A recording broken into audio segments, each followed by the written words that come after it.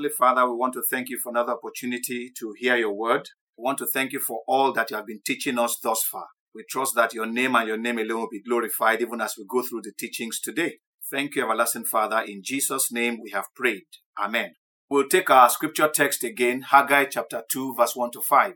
In the 7th month, on the 21st of the month, the word of the Lord came by Haggai the prophet, saying, Speak now to Zerubbabel, the son of Shealtiel, governor of Judah, and to Joshua, the son of Jehozadak, the high priest, and to the remnant of the people, saying, Who is left among you who saw this temple in its former glory? And how do you see it now? In comparison with it, is this not in your eyes as nothing? Yet now be strong, Zerubbabel, says the Lord, and be strong, Joshua, son of Jehozadak, the high priest, and be strong, all you people of the land, says the Lord, and work, for I am with you, says the Lord of hosts, according to the word that I covenanted with you when you came out of Egypt. So my spirit remains among you. Do not fear. May the Lord bless the reading of his word in Jesus' name. Amen. So we continue with our discussion on God's assessment of the work of his hands and the truth about the work of God. So far we have made note of 6 things. The first one is that no work of God seems to be glorious in the beginning, but even at that we must continue to do the work. The second thing we noted is that God does his work step by step. That God is a God of process, a little here, a little there. The third thing is that God assesses his work also in stages, step by step. God will not proceed to step 2 until he has finished assessing step 1 and found it to be correct. And then last week we began to look at the 4th one, which tells us that God does not see things the way we see things. We tend to look at things based on what is familiar to us, based on something that we already have seen. But God does new things every time. That took us to number 5, that if we are to appreciate what God is doing through us, we must look at that work through the eye of God. For example, we tend to judge whether a church is doing well or not based on what we know of how churches should grow or what we have seen of other churches. But when we go to God, God is the one who can tell us whether a church is doing okay or not. Finally, we said that a glorious work is the work of God done according to his instructions and by his Spirit through us. So let's move on to conclude today. The 7th thing we want to note is that God works in us, through us, and with us by his Spirit. God works in us through sanctification. That is, he cleanses us and changes us completely into the image of his Son, and then we are ready for work. And then he is able to work through us when we have surrendered to him. Sanctification actually enables us to submit to God.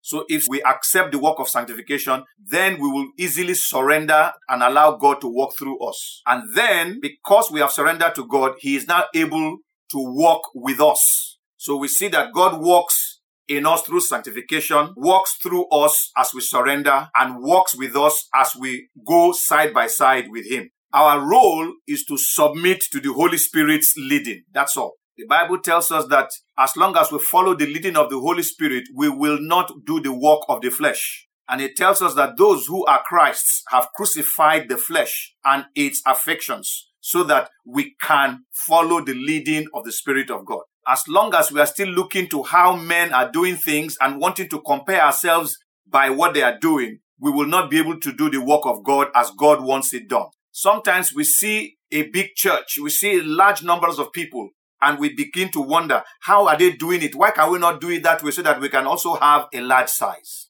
That brings us to point number 8.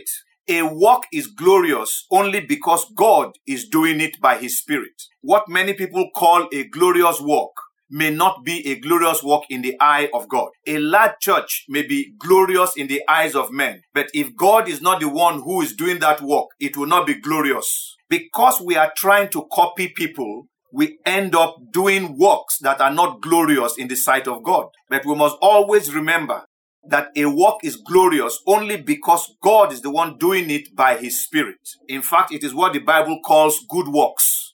Any work, no matter how big, no matter how glorious it may seem in the sight of men, if God is not the one doing it by his Spirit, it is called dead works. Last week we noted how God compared the lilies that is growing by the wayside to the glory of Solomon. And the Bible tells us that the lily by the roadside is more glorious than Solomon in the fullness of his glory, because it is God who clothed the lilies. So whatever it is that God has asked you to do is a good work. And when you apply yourself to do it, it becomes a glorious work because God is the one doing it through you. And that brings us to point number 9 and the final one that we want to discuss. The Bible tells us that when God was doing the work of creating the world, he merely spoke and it was done. So we must understand that God's word energizes us and his spirit empowers us to do his work. God saw that the children of Judah were feeling despondent because they did not think the work they were doing was glorious. So he came to energize them by speaking to Zerubbabel, the leader, speaking to Joshua, the high priest, and speaking to the people in general. The Lord Jesus Christ himself said that the time is coming and the hour indeed has come when the dead will hear the voice of the Son of God and those who hear will live. So as many of us as may be feeling despondent at this point in time about the work of God that we are doing, that why is it not moving the way we expect it to move? How come we don't have the kind of funds that other people have? How come we don't have the kind of people that we need to have?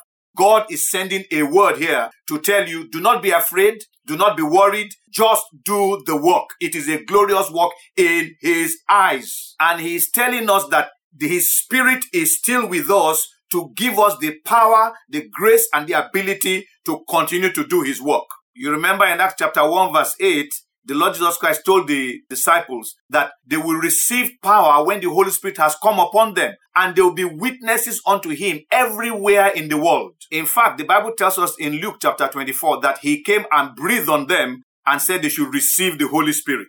The resource that you and I need to be able to do the work of God is the Holy Spirit. Every other thing will come because the Spirit of God is with us in that work.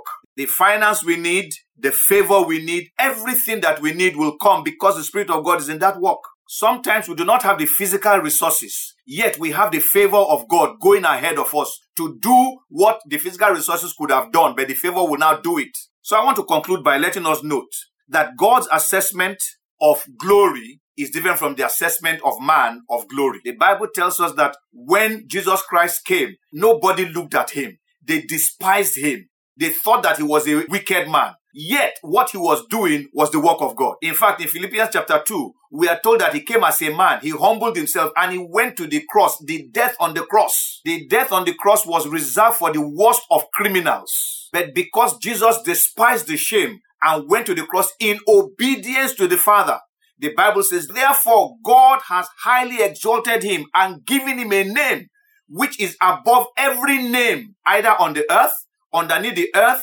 or in heaven. And he says that at the mention of the name of Jesus, every knee shall bow and every tongue shall confess. In the same way, when we do the work of God as he has instructed, we will receive our rewards in eternity. Men may laugh at us, but God will reward us in eternity. When God wanted to speak to the nation of Israel, he did not speak through the emperor of Rome. He did not speak through Pilate the governor. He did not speak through Herod the tetrarch. He did not even speak through the high priests that were present in Israel. Instead, he spoke to Israel through John the Baptist, who was in the wilderness. A man who was eating locusts and honey only. A man who was dressed in scanty clothing. In fact, the Lord Jesus Christ remarked at one time, he said, when you went to look at John, who did you go to meet? A man dressed in silk? He said, no, you went to see a prophet, and John the Baptist was indeed a prophet. So we may not be well dressed. We may not have fine houses. We may not have fine church buildings. But if it is God that has called us to do the work, it is a glorious work in the sight of God. Finally, let me read this passage of scripture. 1 Corinthians chapter 1, from verse 26 to verse 29. For you see your calling, brethren, that not many wise according to the flesh, not many mighty, not many noble are called. But God has chosen the foolish things of the world to put to shame the wise. And God has chosen the weak things of the world to put to shame the things which are mighty. And the base things of the world and the things which are despised, God has chosen. And the things which are not, to bring to nothing the things that are, that no flesh should glory in his presence. I want you to know that God saw many mighty people and noble people before he saw you, yet he chose you. God chose you on purpose because he wants to use you to defeat the mighty and the noble. God has seen you to be weak, but he has pleased him to use you to destroy the things that are strong. And why does God do this? So that no flesh can glory in his presence. One thing that is destroying the work of God on earth today is the pride and arrogance of many preachers in the church. Many people forget where they were picked from by God, and they want to be like the people of the world. But God saw them the way they were, and he chose them like that. He did not want them to be like the people of the world. So God is saying to you and I today, I am the one who is using you to do a glorious work. People may laugh at what you are doing, but I know that I'm the one asking you to do this work by my Spirit. Fear not, let not your hearts be troubled. There may be challenges along the way, but God says, I am with you even in that challenge. So be bold, be courageous, and go and do the work of God. Let us pray. Heavenly Father, we want to thank you for that which we have heard today. We pray, Almighty God, that you will speak continually to our hearts. You will change our perception and enable us to recognize that it is your assessment that counts, not the assessment of men. It is your presence in our work that makes it glorious, not what men see. That it is you and your Spirit at work in us, at work through us, and working with us that makes your work to be glorious. Thank you for this knowledge. In Jesus' name, I have prayed.